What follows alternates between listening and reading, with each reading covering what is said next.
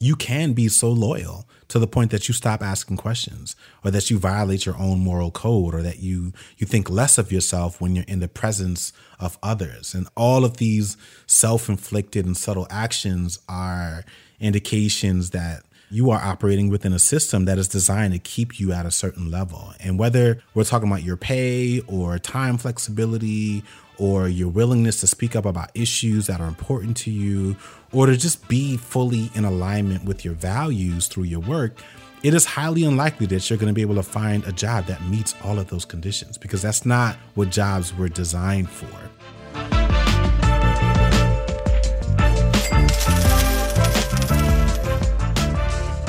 Welcome to the Rich and Regular podcast, presented by Success, where we explore life at the intersection of money. I'm Julian. And I'm Kirsten, and today's episode is about overcoming, or maybe just asking the question, are you too loyal to your employer? All right. Yeah. And this was actually a listener request that we got after we shared this article from The Atlantic that basically revealed that your career is only 1/8 of your life in terms of time. And then the article offered some strategic tips for folks to kind of treat that as a season of life, one of which sounded really familiar. It sounded like the 15-year career that we talk about in our book, Cashing Out. And so one of the listeners, we'll call her Karen, which is not her name, but it does kind of rhyme with Karen. Anyway, she wrote and said that she would love to hear us. Okay, Taryn is probably a better. I know a Taryn. Oh, yeah. It's not Karen or Taryn. Okay. I can't well, now everybody's going to be like, it's obviously. Anyway, she wrote and said she would love to hear us talk more about overcoming the loyalty that keeps us tied to certain companies or roles. It's been a personal struggle of hers for a while, and she's actively working to overcome it as she's quietly pursuing new opportunities. So, quiet again. Yeah, she's literally quiet quitting, though. Not just like the jargony, I'm going to do my job, quiet quitting. I think it's going away, though. I think it's fading. I'm still seeing articles. A lot of them are angry, like there's no such thing as quiet quitting. Yeah. So, we've scratched the surface on this subject in a previous episode, but it's always good to revisit or go a little deeper, given the moment that we're in. And as I'm like refreshing my memory, given some of the previous times that we've discussed this, what's interesting is I have a different set of characters in my mind. So before, it was pretty concentrated, given like the number of people that we were speaking to. And it was mostly educators, right? And we talk about them because they really struggle. They're super passionate about it. They love what they do.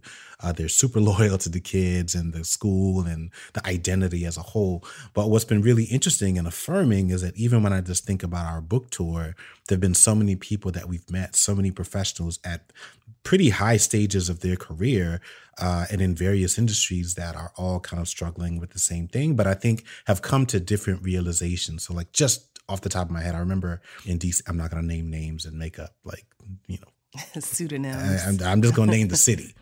But I remember in DC, there was a particular moment where we were talking about something adjacent to this subject, and we called out the fact that Rich and Regular LLC is our company, right? That's my business. And we said that we cringe every single time we hear people talk about their employer, but they use the word my company. Yeah, that was what it was. Shout out to her if she's listening. Yeah, I'm not going to say her name, listening. but I hope you're doing well. She's not the only person who said that, and it's something that a lot of us struggle with. And it's those little things that kind of creep into your way of life, that's creep into your language, that really sort of emotionally check that box for you, even though it's not yours, which is a really interesting thing. I think in Raleigh, we had a very similar experience. There was a woman there who came with her husband. I believe she was in biotech. I don't remember, but I remember you thinking like she looks like she could be like a TV anchor or something.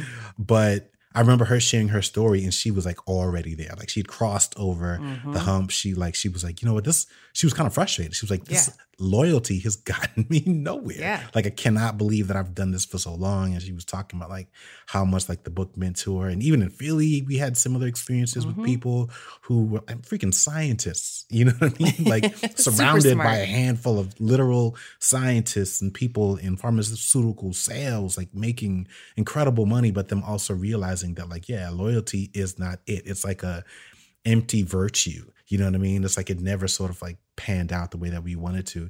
And the last thing I'll say is even gosh, like even our book editor, you know what I mean? Like I remember thinking like, oh my gosh, someone's going to read this with the data, with these stories. Like, I don't know how you can read these kinds of things, internalize it, and then stay in your job. Exactly. Like I couldn't do it. Yeah. And sure as shit, like we lost like through the whole process of writing our book. I'm not saying it was motivated by our book, but I do think it helped to contribute to some of it to some extent, because we've had some offline conversations, if we're being honest. Like went through 2 editors throughout that whole process. And so, yeah, it's been a really, really interesting thing to kind of see like how loyalty as a whole, as a concept within this generation is shifting. Yes. And so that's why I think we're discussing it, at least in part, for this podcast episode. And I think you brought up the point about educators and them using the word passion. Yes. I think the semantics matter, because when you're describing a situation, the semantics, what you call it, is what kind of gives it meaning. Yeah. And the word that the listener used was loyalty, which is a strong word. It has virtue and honor. It's reasonable to expect people to want to hold on to it, because loyal is generally seen as this noble trait, kind of like responsible or like on time. Like it's just seen and held at this very high regard. I think my mind these days immediately goes to Donald Trump, because there was a moment where he said something to the effect of like him demanding loyalty from his cabinet. Yeah. Right. So it was like, aside from facts, aside from even like your political loyalties or your moral values, like he was looking for absolute loyalty. Right? Yeah.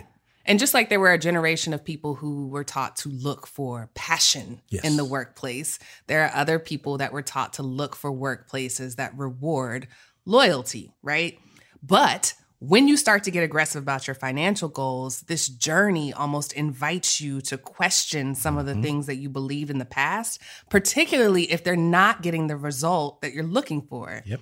And so that's kind of what I hear when people ask this question. I hear this recognition or realization that something has changed, and it's not necessarily something you decided to change, something you were actively looking to change. It just changed. And that can be really uncomfortable if it's the first time that you're experiencing something that changes outside of what you believe is within your control. Yeah. Well, you would hear that. Like your ears, you got a softer filter than I do. And it could just be that it's like a Friday where literally like between this, like I'm going to pack. Like we're going on vacation. Like, so for me, I'm like team rip the Band-Aid off. What I hear is fear. Like it's just fear, right? There's no other way to sort of skip around it. I think what people are really communicating, because people don't say like they wake up and just say, I'm afraid. Like it takes a lot, even for my 5-year-old son to admit that he's afraid. Like literally just the other day, his eye was a little cloudy. I think he just had some crust in it. And I was getting ready to give him some eye drops. And he was so terrified. He said it because he does not normally say, he was like, no, Dada, I'm afraid. Because normally I can say, are you afraid? I'm like, no, I'm not afraid. Yeah. You know, he is a little afraid. So I knew he was legitimately afraid of getting these eye drops, to the point where he was willing to use the word. And so I think it's very similar when we're talking about professionals. Like they're just afraid, but they're not going to use that language. But what they're really saying, and sometimes you don't really hear this part until 10 or 15 years later. It's like, yeah, man, I was afraid of like giving up because I felt like I was just about to win. Everybody feels like they're up next. I got next. So I don't want to walk away and, man, I've primed the machine. Surely the jackpot's coming. as if you're going to leave and ever find out that, oh man, I was just about to give you a promotion. Like that's not how that works. Anyway. Sometimes it is. They'll throw it at you during the exit interview. But in that moment you will know. But like other than that, you're not going to find out. Or they'll just flat out tell you like, oh, I was afraid that something was going to happen to me, right? Like a lot of people when it comes to health insurance, like I did not want to leave because I just know that the day I leave, that's when I'm in an accident and now my entire financial life is ruined because it was a gap in my health insurance. Or there's like which is avoidable, by the way. Which is completely avoidable. Or there's a gap in, and I'm not saying this to minimize it. No, I get it. I'm recapping my own feelings because I've been there, but also some of the stories and things that we've heard from other people. Or it's like, you know, a lot of times they're ashamed because I don't want to have started a job with the loudest and proudest of intentions. I'm going to be here. This is life-changing. Only realize that it didn't pan out. And now I've got to do a full 180. Or I go to the new job and I hate it even more. Correct. Right? So now people think I'm just terrible at making decisions. Yes. So all of those things I think factor into like why so many people are afraid and why they choose loyalty. You know what I mean? It's like, let me just stay here because like this, you know what? I've heard this works. Yeah. And so I'm just going to stay here. I'm going to hold on to it. But, you know, you alluded to it. The reality is very few people accomplish their stretch goals by taking the safe approach. Right? And in many cases, like loyalty is just that. It's to let me stay here, hold on and see if the world changes around me. And hopefully like things sort of work in my favor. But, you know, we're going to dive into that a little bit because it is pervasive. Yeah. And look, I'm going to go ahead and warn you now. I wish there was a magical pill or like a coupling of words that I could give you so that you can get. I don't have a course to sell at the end of this. I wish I could give you something to give you the clarity that you need, but it doesn't exist, right? The relationship that you have with your employer is just like any other relationship in your life where you have to try a bunch of things to find the ones that work and then kind of just manage your expectations along the way. So it's probably best to think of today's episode as a pep talk. It's by no means a critique on loyalty in general as a concept, but it is an invitation to explore the power dynamic and make sure that it's leaning towards something that's equitable and that it's doing what it's supposed to do, or at least to recognize if you just have yourself a nice pair of golden handcuffs. Golden handcuffs. Right? I don't know. You know, what's interesting is that every time I hear that term, I always struggle with like whether or not people understand it or not. No, like, they don't. To me, it's a very clear idea to the point where like I remember even thinking about, so quick story, like in our very early stages of content creation, like I had this idea to really kind of take this image of golden handcuffs because it's not something that you ever see. You hear people talking about it. And I was like, let's show them golden handcuffs. And we took this picture, which was like a play on sort of like Black empowerment, but also like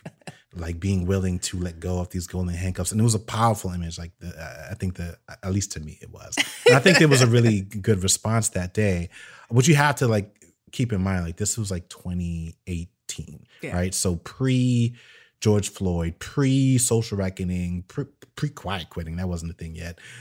Pre corporate pledges to like finally fulfill diversity, equity, and inclusion initiatives, like all of these things. And it was in many cases an act of sort of inviting people to discard loyalty. And say like, listen, yes, the job is good, but can we be honest? Like there's a lot of crap going on and we should finally be honest talking about it. And it got a good response, but like the purpose of the image wasn't just to like post it on social media. It was also to communicate something. And as much press and coverage as we've gotten over the time, when we submit that photo for consideration to be included like in an article, like literally no one's ever chosen that photo. Like it's like, I mean, without context, it just looks like we're wearing handcuffs. Yes, they're gold, but without gold, the idea of golden handcuffs is not something that people hold in the forefront of their mind as a lens with which to see the world. It's something that when somebody says it, contextualized in the right sentence, you can understand what it means. But it's not a lens that people see the world in, or at least it didn't used to be. It is more so now. It is, because even last week, and I'm not trying to call anyone out, but like we were at a child's birthday party with our son, and exactly what we thought would happen happened. Like all the parents came together and they had that moment, and then it just becomes the woosah session for everyone to just talk about like, oh my gosh, the job is so frustrating, and they said one thing, but they didn't, this is really what they meant, and like I'm just so over it, I'm fed up, and this is what I'm gonna do. And again, it's like it really brings everyone back to the golden handcuff sort of visual or idea, because it's we accept that we feel to some extent like trapped in these jobs, but we also acknowledge and admit that like, but at the same time, it kind of gives me, income, and it gives me like a social circle, and it gives me health insurance, which I need because these kids and all this other stuff. And so it's like this constant struggle that a lot of people have. And I also think, especially for the people who have done well in their jobs, it's kind of difficult for them to rationalize complaining about it, because they, in many cases, got what they asked for. It was like, so you got the job, you wanted the job, but now you're upset that like it's not what you thought it was, or you asked for the raise, you got it, congratulations, but it doesn't feel the way that you thought it was going to feel. And now you're working on vacation, and now like you just kind of feel miserable, and so you're in this new cycle where you're like in the market for a shinier or bigger pair of golden handcuffs, and the cycle just continues to go on and on and on. And I think so much of, you know, you called it like the lens through which people see the world. I do think there are a lot of people who see the world that way, but or at least they see themselves, you know, every day in the mirror that way. And it's really, really frustrating. So I just think that, listen, like handcuffs are handcuffs, no matter what they're made out of. Whatever adjective you want to put in front of it, like they are shiny. But the reality is they're going to feel better when you take them off. Yeah. It doesn't matter. I don't care if they're furry. Like it's going to feel annoying after a while. And like everyone just sort of wants that feeling to be free and like the ability to just do what they want. And that's why we talk so much about like financial freedom and investing and starting a business, regardless of if it's like a large success, medium, small, side hustle, doesn't matter. But like we all kind of need that ability to earn income and to use that on our own terms and our own ways. And I think that's something that can really be used as a vehicle for freedom. Yeah, I like the metaphor of golden handcuffs because it just, to me, perfectly describes how easily we get distracted and how our minds will kind of move the field goal down, right? Like handcuffs in general are frowned upon in most contexts. Handcuffs in general are frowned upon. But if they're gold, we're willing to just ignore their primary function because we benefit from the status of them being gold. Yes. So I think that's an important like insight, is to realize what you're getting from these handcuffs, right? Another way to think of golden handcuffs is as sort of conditional self-esteem. It's where your sense of confidence and your ability to problem solve only comes through some sort of external condition, like your job, your annual review score, your salary. And the minute one of those things is removed, you stop feeling as good about yourself. So we stay put, and then we call that feeling loyalty because we want to cover up what it feels like to have something missing. And there can be some benefits to that, a sense of familiarity and ease about your day. You know, when you're loyal to a company and you've been there for a while, it's almost like you and your employer share in this inside joke. Like it's something between the two of y'all. And it's quite natural to think that that will always go both ways. Yeah. But if the past 3 years has taught us anything, it's just that it doesn't. Yeah. It literally can't. The nature of an employer-employee relationship is not meant to be permanent.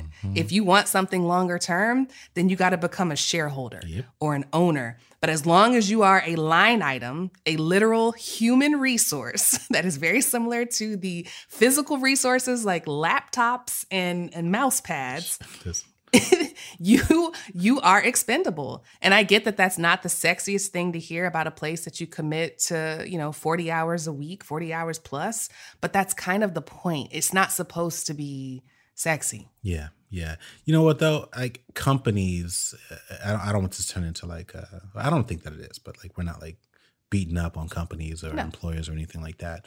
But I will say like they're not the only ones to blame for why people kind of think this way. I think the media plays a huge role in romanticizing work a little bit. Like we have this image in our heads of what corner offices look like. I've never seen a corner office like what you see in the movies. Like, dude, even one of your best friends is partner in a law firm. Yeah. And I'm not downing The Office, right? But it's not. It's nicer than our other. It's nicer than the other one. Apparently, I didn't see the other one, but it's not the Office that you see in the movies, right? Like it's not. And what's interesting is like you can look at the big city skyline. It was like, yeah, but that's what the office looks like, and it's a really nice office. But it's not the office that you see in the movie in the movies, right? Like so, same thing with like VPs at a company. I remember our last employer; they actually got worse while we were there. Like the VPs had pretty good offices, the directors had offices, but then by the time we left, like directors were sitting next to us in the sort of open floor plan. Yeah, like, steerage. Oh yeah, but you get a window seat. It's like, dude, it's the same thing. Like you're drinking the same dusty, scorched break room coffee as everybody else. But yeah, like the media has really painted this picture, I think, in a lot of people's minds around like what work looks like, what work feels like, what getting the big job and the promotion feels like. And it's to me, it's like very similar to vacations. Obviously, that's still very top of mind for me. But like, hotels and beaches and restaurants, like they rarely look like they do in the photos or in the videos. Not that they're bad or like terrible or that you feel like you got scammed or anything. But I think the same is true with jobs, right? Like I think we just need to kind of accept that like there's going to be the job description, there's going to be the conversation you had in the interview, and then there's going to be like what the actual job feels like on a day-to-day basis. And the same is true with like the cast of characters that's involved. Like your boss or your new boss is never going to be nicer than they are on day one. Like right. That's the nicest they will ever be. Every day is not going to be like that. Like the person you interviewed or the team that you interviewed with, they're not going to be like that. They're going to be totally different. And guess what? You're no different. Your enthusiasm, all your new ideas and energy and all the things that you bring to the table, like will wane over time. And so I just think that we need to kind of look at things for what they are. We need to look at jobs for what they are, which is like a means to an end or like a section in the chapter of a book, but it's not your life story.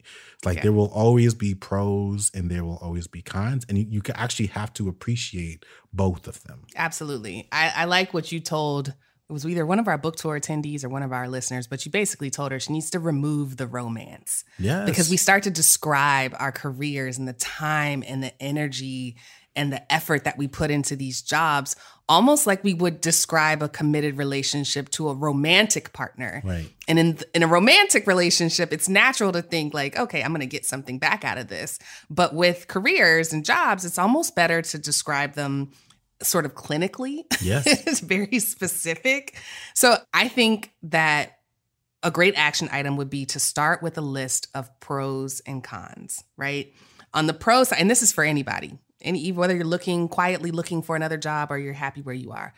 On the pro side, I want you to list all of the things that you like or appreciate about your job. This can be as shallow or as grand as you want. It can be things like, I sit by a window. That's a real thing. It is a real thing. I remember feeling like, all right, okay. Sit by a window. A little longer. I've heard people say that they stay at their jobs because they don't have a copay when they go to the doctor. They have really good health insurance.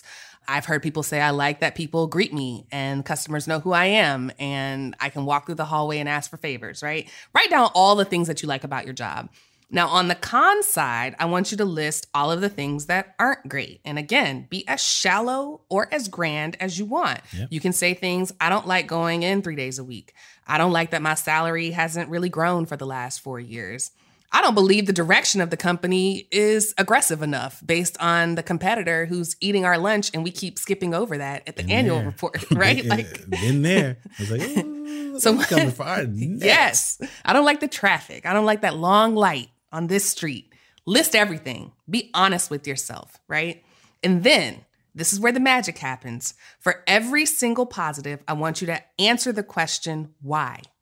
Why do you like to sit by the window? Why do you like the absence of a copay? And once you do all of the positives, I want you to go to the other column. And for each con, I want you to answer the question, so what? Now, when you ask yourself, so what, about all the things that you don't like, the goal isn't to berate yourself for complaining about little things. Don't turn this into some moral exercise where you feel belittled for listing something as a negative experience. You're entitled to have negative experiences.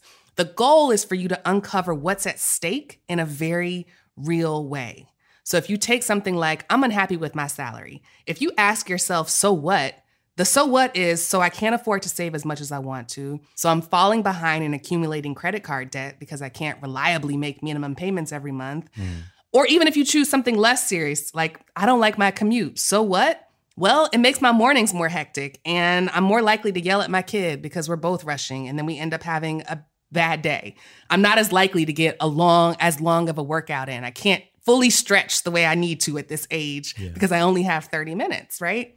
Once you have an initial list, you can go deeper and keep asking yourself why and so what again to see what's really under the surface. If you're feeling fancy, there's that 5 whys. If you want to go that deep, you can keep doing that.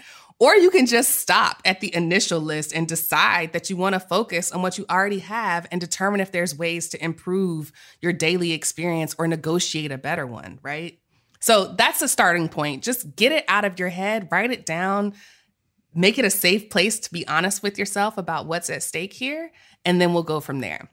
Okay, I like that. Yeah. Before we go further, I think it's important to realize that there is no perfect job. Like, I do feel like we need to say that because I do feel like people are still out there searching, right? And I've heard this language firsthand. It's a great company. It's an amazing company. How do you know when you found? I found the perfect role. And it's like, perfect, really? But that doesn't mean that you shouldn't be aware of situations where the relationship you're in is one-sided. And I think it's fair to say that when you look at the power dynamic for most, if not all, employee-employee relationships, they are completely lopsided. And I'll tell you why I hedge a little bit when I say the word most is because there are best practices. There are world-class organizations out there, many of whom I believe, and I fundamentally believe that one of the core things or things that they have that make them world-class is a profit sharing, right? Yeah. Profit sharing, which means that you have an equal stake in the profit for the output that you've helped to create.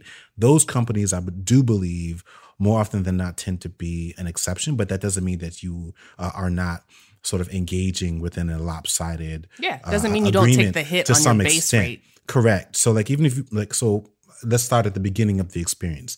Pay transparency. The idea that I am signing up for a labor agreement where I want to do work, but only one person has visibility into how much they might actually pay. Like, this still happens today. People go and spend weeks preparing for jobs, doing interviews, and literally they don't know. They have a general idea of which they hope like how much this job is going to pay. I've done this. I've been a part of this only to realize that, you're overqualified. Or you're already employed. There's 8 other people who have the same job title as you, and you don't know whether you're earning 40% less or 40% more than those 8 people. And it happens whether you are an external candidate or an internal candidate, right? So that's, to me, is one shining example of lopsided power dynamic. Same is true with benefits. And I mean, even now I look back and I can't even imagine like why. I mean, I can imagine because I didn't know what I didn't know. But like the notion that, let's say you're super passionate about investing, you get it, you understand exactly what funds you want to invest in. But the idea that we routinely sign up to work for companies without having any visibility into what the fund options are, only to get there. You already signed the deal. You've already quit your other job. And now you realize that you have to completely derail or adjust your investing strategy because they don't even have like some of the funds that are available or something comparable to it. Like, this is normal in today's work environment. Again, so like, I'm trying to sort of zoom out a little bit to help people look at some of these things that really speak to how lopsided the power dynamic is. You talked about sort of like the strategic direction of the company, or them not working as aggressive or sort of competing with someone or another competitor nearly as well or as much as they could. That's important because you might be someone that is uniquely skilled. I remember back in the day where like apps were a big thing, and you might have that particular skill, and you realize that the company that you're joining, let's say, doesn't have a strategy. You come in and you're off the belief that you're going to be the one that's going to help take it to the next level, only to realize they don't have any of the things in place to allow you to do it. And so even though you're there, you're still going to be like 3 years behind you even being able to do the work that you really want to do and that you're qualified for doing. And so now, like, we started sort of in the beginning of the labor agreement with interviews and pay transparency. But even towards the end, I think one of the biggest shining examples is that an employer can fire employees at any time. For the most part, any reason. They don't have to worry about being punished, at all by anyone. But if you dare to leave without giving notice, and then some people, the loyalty kicks in, and it's like, oh man, I'm going to show them that this is how loyal I am. I'm going to give you a month notice. Yeah, I'll even train my backfill. I'll do all those things. I'll still be available after I leave. Yes. I was just talking to a friend of mine who is 2 jobs removed. She's an executive assistant. She's 2 jobs removed from working for this particular VP. The VP is now moved on. He's the CMO of a different company, but he reached out to her to see if he could have a conversation with his new executive assistant to tell her how to work with him. Right. And it's like, why are you still doing it? You don't work for him anymore. That was 3 years labor ago. And by the way, that relationship ended pretty abruptly, which was kind of a bad experience for you. Yeah. But again, this is how loyalty sort of creeps in and far beyond just like our employee identity. And it just becomes a core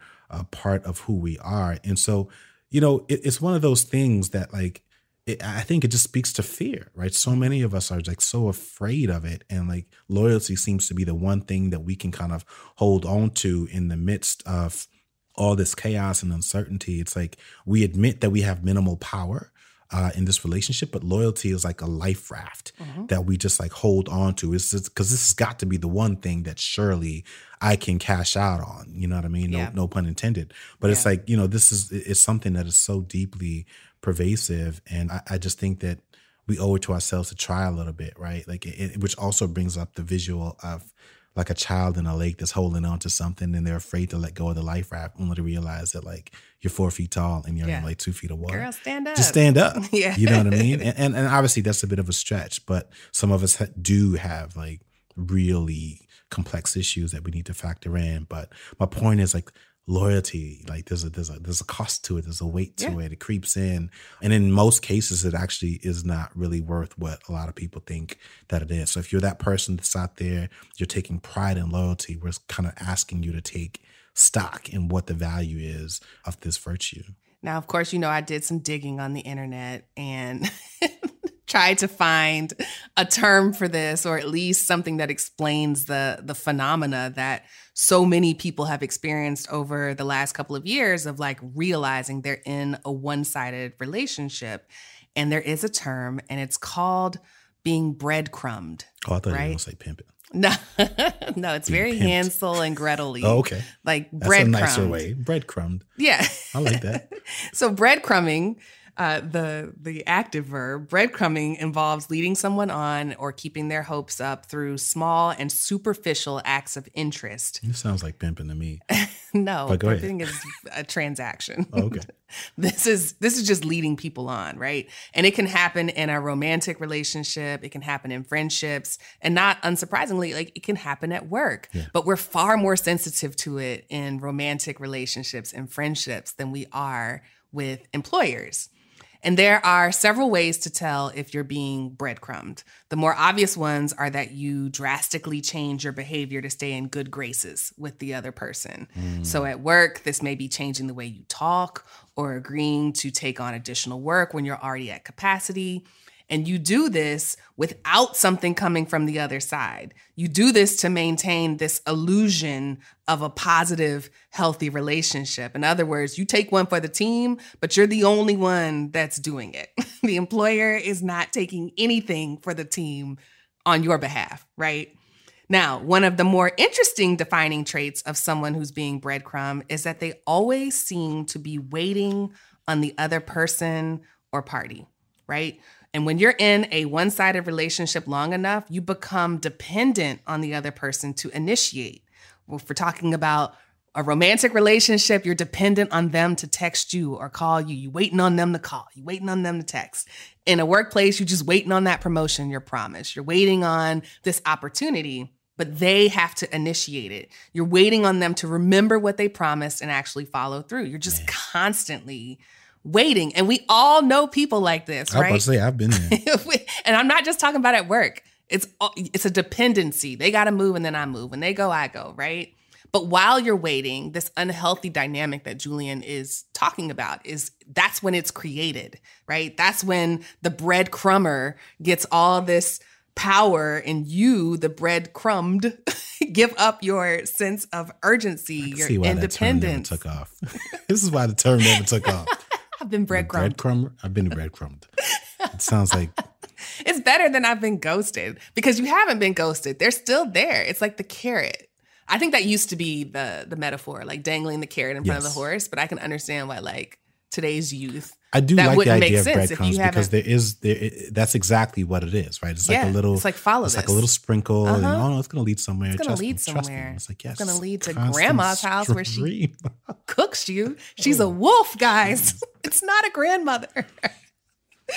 But I can see why these stories didn't, quite make it to the new generation. They didn't watch Bugs Bunny. They don't know what the carrot and the horse is. No. Carrots are delicious, by the way. I was just thinking about carrots. I put some carrots in my meal the other day. Okay. Anyway, I want to read a section from our book, which is bringing me back to even when we were recording our podcast. So shout out to any of our Audible listeners. But I do think it's relevant, and we've never done this before. But this is a quick section, and I promise it won't be long. So this is from our book, Cashing Out, When the Wealth Game of Walking Away. This is from chapter 6, which is in part 2, which is, so part 1 of the book is called Rethink Your Money. Part 2 is called The Daily Struggle. The first part of part 2 is chapter 6, which is entitled, Whatever You're Thinking, Think Bigger. I have the paper copy in front of me. Let's see what section I'm going to read here. Okay. And I'm reading this for a reason I'll explain later. But here is the section. It's actually from page 138. If you work full time, you're already in the business of selling your time and expertise at a discount, given what we know about wage growth in the United States. The problem is you're selling to only one giant customer who could cancel the deal at any point and has a history of doing so. Between 1970 and 2002, the probability that a working-age American would unexpectedly lose at least half their family income doubled. If you're reading this and you're over 50 years old, chances are you'll be pushed out of your job before you're ready to quit. So it might be a good idea for you to mitigate that risk the best way you can.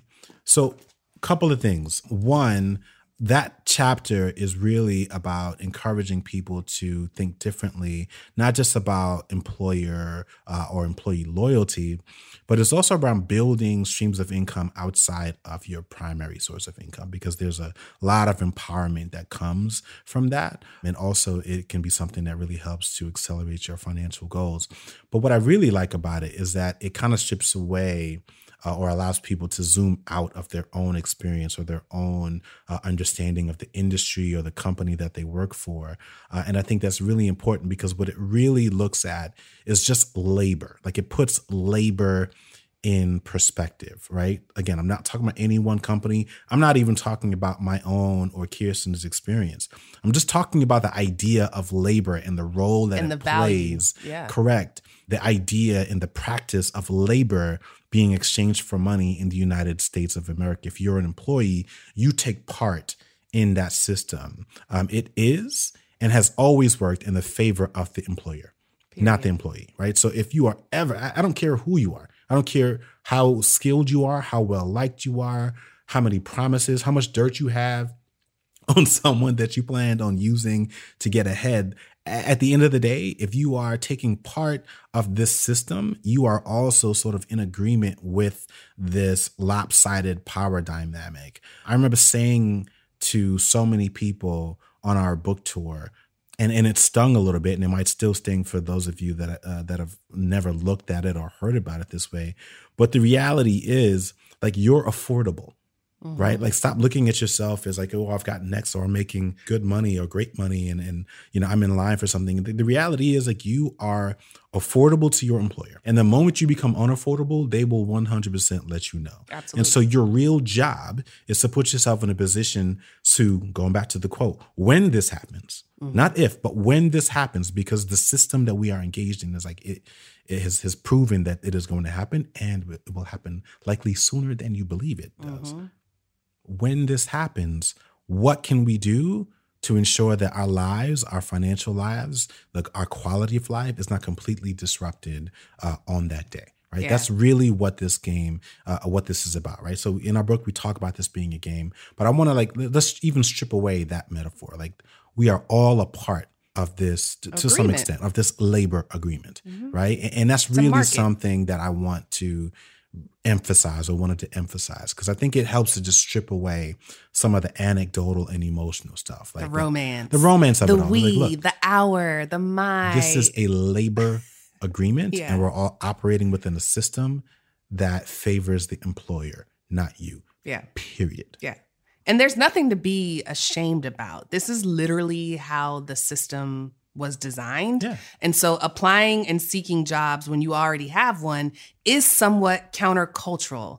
in the same way that, stepping out on your partner may be looked at as countercultural depending on what your proclivities are, right? At the moment, we have way more narratives about loyalty and this fear of the devil you know versus the devil you don't when it comes to working. But like Julian said, I want you to zoom out. I want you to think about all of the stories of the past few years. Think about the labor themes of the Great Resignation.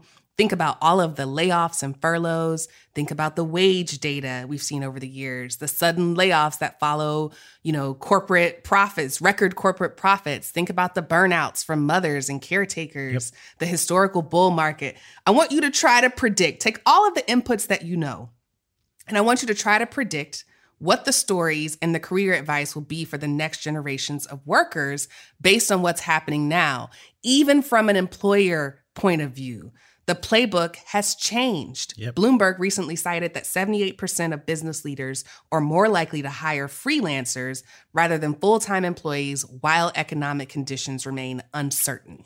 Now, to be clear, economic conditions are always uncertain, but now they have a narrative that supports this idea that they can have less permanent labor, still get the same amount of work done, and at the end of the day, the freelancer is completely aware of the agreement and knows that going in. At a lower cost to them. At a lower cost to them. And could literally be at a higher rate for you.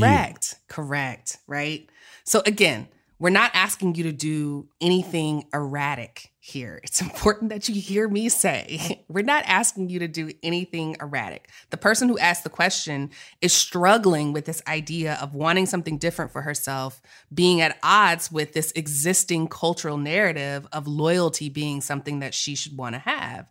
And so what we're suggesting is that this country, as well as every other country, has gone through several dominant cultural narratives over the years. They come and they go. There was a time where we segregated people based on the color of their skin, and that was completely normal. There was a time where women couldn't work or have credit cards, and that was completely normal. And so here we are after the pandemic has accelerated what we now see as normal and not normal. And the labor agreement is one of the things that we want to talk about, that people are acting on. You can absolutely ignore it. You can absolutely ignore that feeling you have in your stomach. That's well within your rights. But if you're struggling with it, if you're that person who's at the edge of the diving board with a line of people behind you waiting on you to just jump, allow this episode to be the thing that nudges you off the ledge. You lined up to be on the diving board. You're right there on the edge. You feel it. There's some fun at the bottom. Try it out. Try it out. And you might become the person who does it again and and has more fun every time they switch. Yeah. I don't know if that metaphor works, but I think your vacation brain is starting to kick in. I was like, ooh, the pool is going to be great. No, I hear you. Okay. Final thoughts. Okay. My final thought, bring it on, is you owe it to yourself.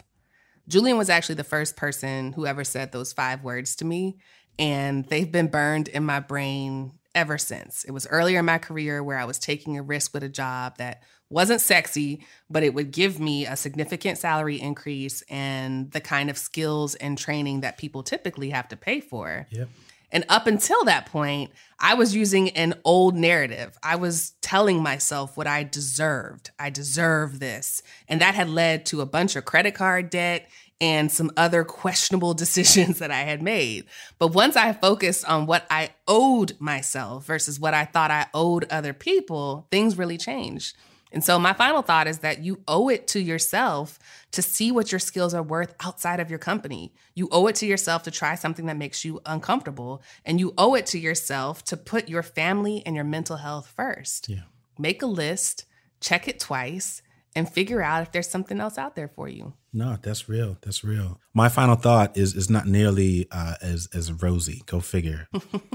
So, I like to think of myself as someone that actually pays quite a bit of attention to culture. And I was reminded of the common phrase, drinking the juice or drinking the Kool-Aid. Oh, yeah. Which, It's such a dark metaphor. It is, but I had never actually thought about it. And when you actually think about the origins of that phrase, it's both scary, but accurate. And so the origin, for those of you who, and I'm sure even right now, some people are like, oh my gosh, like that actually makes a lot of sense. It does come from that. We do just kind of throw that phrase out there all the time. Kind of insensitive. It's very insensitive. It'll probably be one of the things we roll back in 2-3 decades. Oh, for sure. But like, so for those who don't know, the origin of the phrase drink the Kool-Aid or drinking the juice is based on this horrific experience with a cult leader where people were led and seduced by this charismatic leader into a cult, and they willingly drank poison that resulted in the death of about 900 people. And obviously that is horrifying. And I'm not suggesting that these are things that happen in corporate America. And I'm not, alluding to like any of like those things being even possible in corporate America.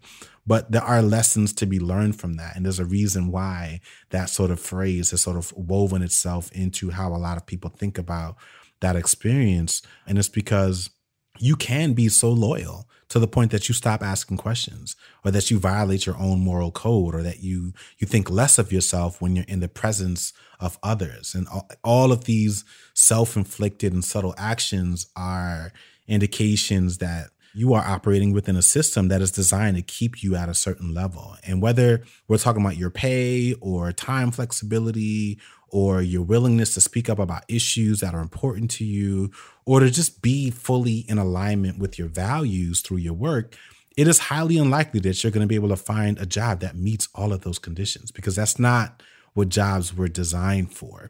And so it's necessary and dare I say natural for you to desire more for yourself. And as you start to immerse yourself in communities of people who are operating more freely with fewer restrictions, or they're flying higher and going deeper and doing things that you really aspire to do, earning more even, like it becomes much easier for you to see yourself doing the same thing. And so I don't want to boil this all down and say like, to Kirsten's point, you need to sort of take the leap.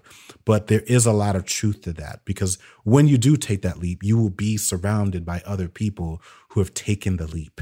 And not everyone will have achieved or accomplished what it is that you want to do, but you will at least have sort of changed the environment that you're in. You will have stripped away, or at least introduced yourself to a different type of labor agreement. And from that, you can do or navigate whatever it is that you want. And so if you're that person out there that is loyal and taking pride in that or loyalty, or took pride in it, and now you're realizing that it hasn't quite panned out, like we are encouraging you, we are pushing you a little bit to step out there, not because I believe that there is an easy button out there, but because I do think there's so much more that you're going to learn about yourself. And you kind of owe it to yourself, kind of what I said to you, to kind of discover what those things are. Yes. All right. I love that. So thank you for listening to another episode of the Rich and Regular podcast presented by Success. If you like what you heard and are looking for somewhere to put all that good loyalty, head on over to the ratings and review page and leave us a glowing 5-star rating and review. I promise it's not a one-sided relationship, because we read every single one of them and we appreciate every single one. We will see you next week.